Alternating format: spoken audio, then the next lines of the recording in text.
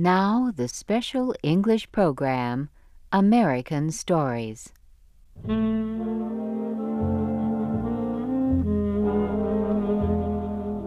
Our story this week is Quiche. It was written by Jack London. Here is Shep O'Neill to tell you the story.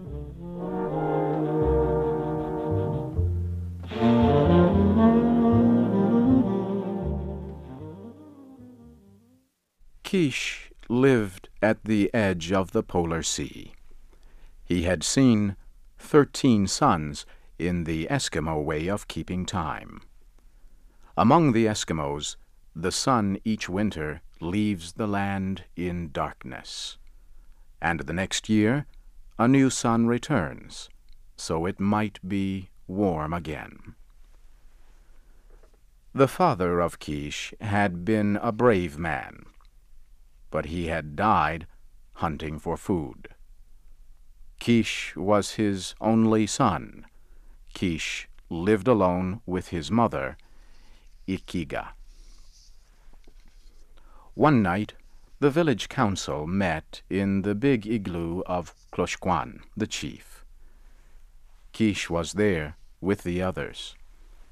He listened, then waited for silence. He said, "It is true that you give us some meat, but it is often old and tough meat, and has many bones." The hunters were surprised. This was a child speaking against them. A child talking like a grown man. Quiche said, "My father, Bok, was a great hunter. It is said that Bok brought home more meat than any of the 2 best hunters, and that he divided the meat so that all got an equal share." "Nah, nah," the hunters cried. "Put the child out. Send him to bed. He should not talk to graybeards this way." Quiche waited until the noise stopped. "You have a wife, Ugluk," he said, "and you speak for her. My mother has no one but me, so I speak. As I say, Bok hunted greatly, but is now dead. It is only fair, then, that my mother, who was his wife, and I, his son, should have meat when the tribe has meat. I, Quiche, son of Bok, have spoken." Again there was a great noise in the igloo. The council ordered Quiche to bed. It even talked of giving him no food. Quiche jumped to his feet. "Hear me," he cried. "Never shall I speak in the council igloo again. I shall go hunt meat like my father, Bok." There was much laughter when Quiche spoke of hunting. The laughter followed Quiche as he left the council meeting. The next day, Quiche started out for the shore, where the land meets the ice. Those who watched saw that he carried his bow and many arrows. Across his shoulder was his father's big hunting spear. Again there was laughter. One day passed, then a second. On the 3rd day, a great wind blew. There was no sign of Quiche. His mother, Ikiga, put burned seal oil on her face to show her sorrow. The women shouted at their men for letting the little boy go. The men made no answer, but got ready to search for the body of Quiche. Early next morning, Quiche walked into the village. Across his shoulders was fresh meat. "Go, you men, with dogs and sleds, follow my footsteps. Travel for a day," he said. "There is much meat on the ice. a she-bear, and her 2 cubs. His mother was very happy. Kish, trying to be a man, said to her, "Come, Ikiga, let us eat, and after that I shall sleep, for I am tired." There was much talk after Kish went to his igloo. The killing of a bear was dangerous, but it was 3 times more dangerous to kill a mother bear with cubs. The men did not believe Kish had done so, but the women pointed to the fresh meat. At last, the men agreed to go for the meat that was left, but they were not very happy. One said that even if Kish had killed the bear, he probably had not cut the meat into pieces. But when the men arrived, they found that Kish had not only killed the bear, but had also cut it into pieces, just like a grown hunter. So began the mystery of Kish. On his next trip, he killed a young bear, and on the following trip, a large male bear and its mate. Then there was talk of magic and witchcraft in the village. "He hunts with evil spirits," said one. "Maybe his father's spirit hunts with him," said another. Kish continued to bring meat to the village. Some people thought he was a great hunter. There was talk of making him chief after old Kloshkwan. They waited, hoping he would come to council meetings, but he never came.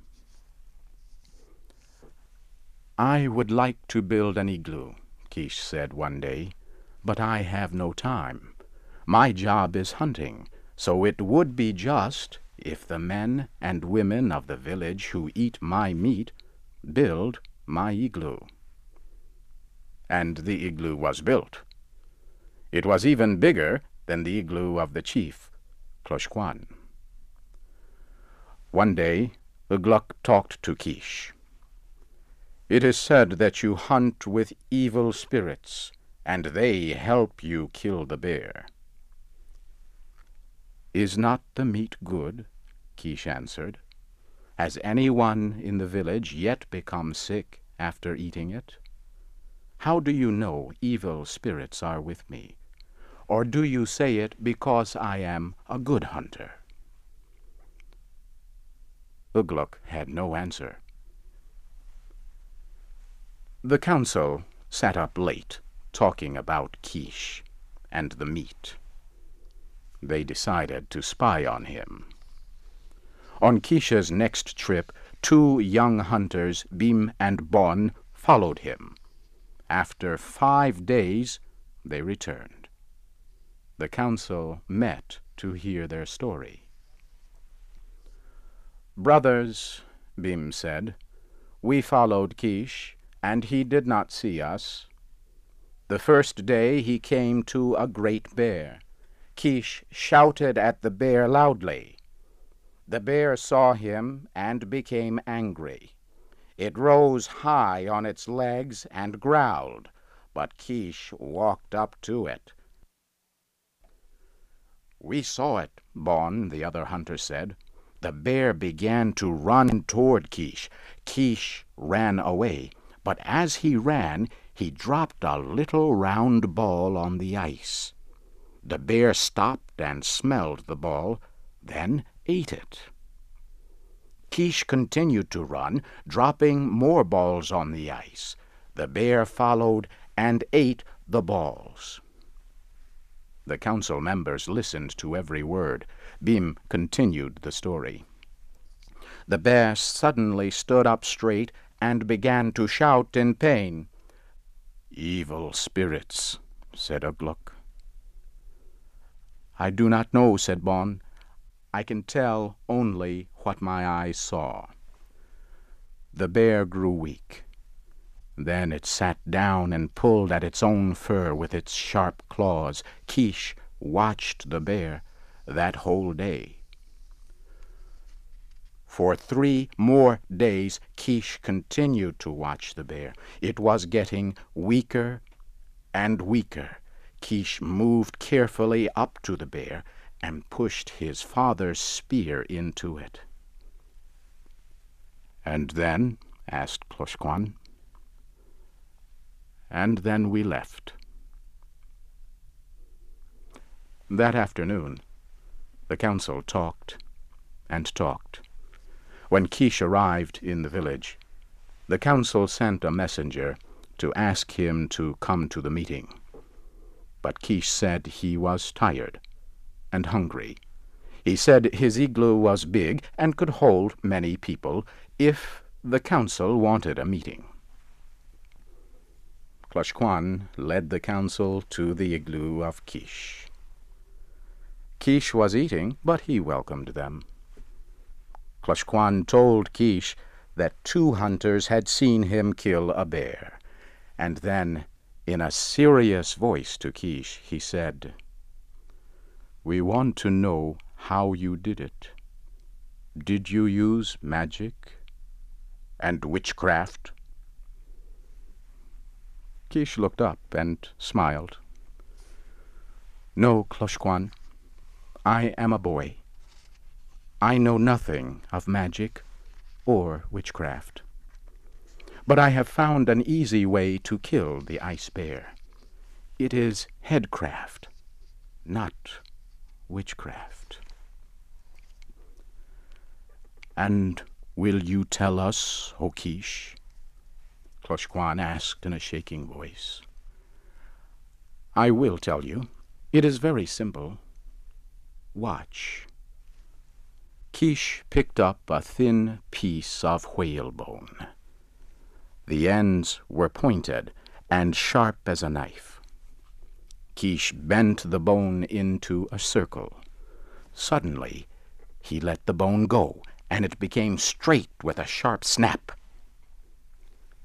He picked up a piece of seal meat.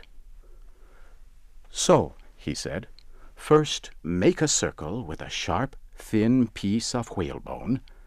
Put the circle of bone inside some seal meat. Put it in the snow to freeze. The bear eats the ball of meat with the circle of bone inside.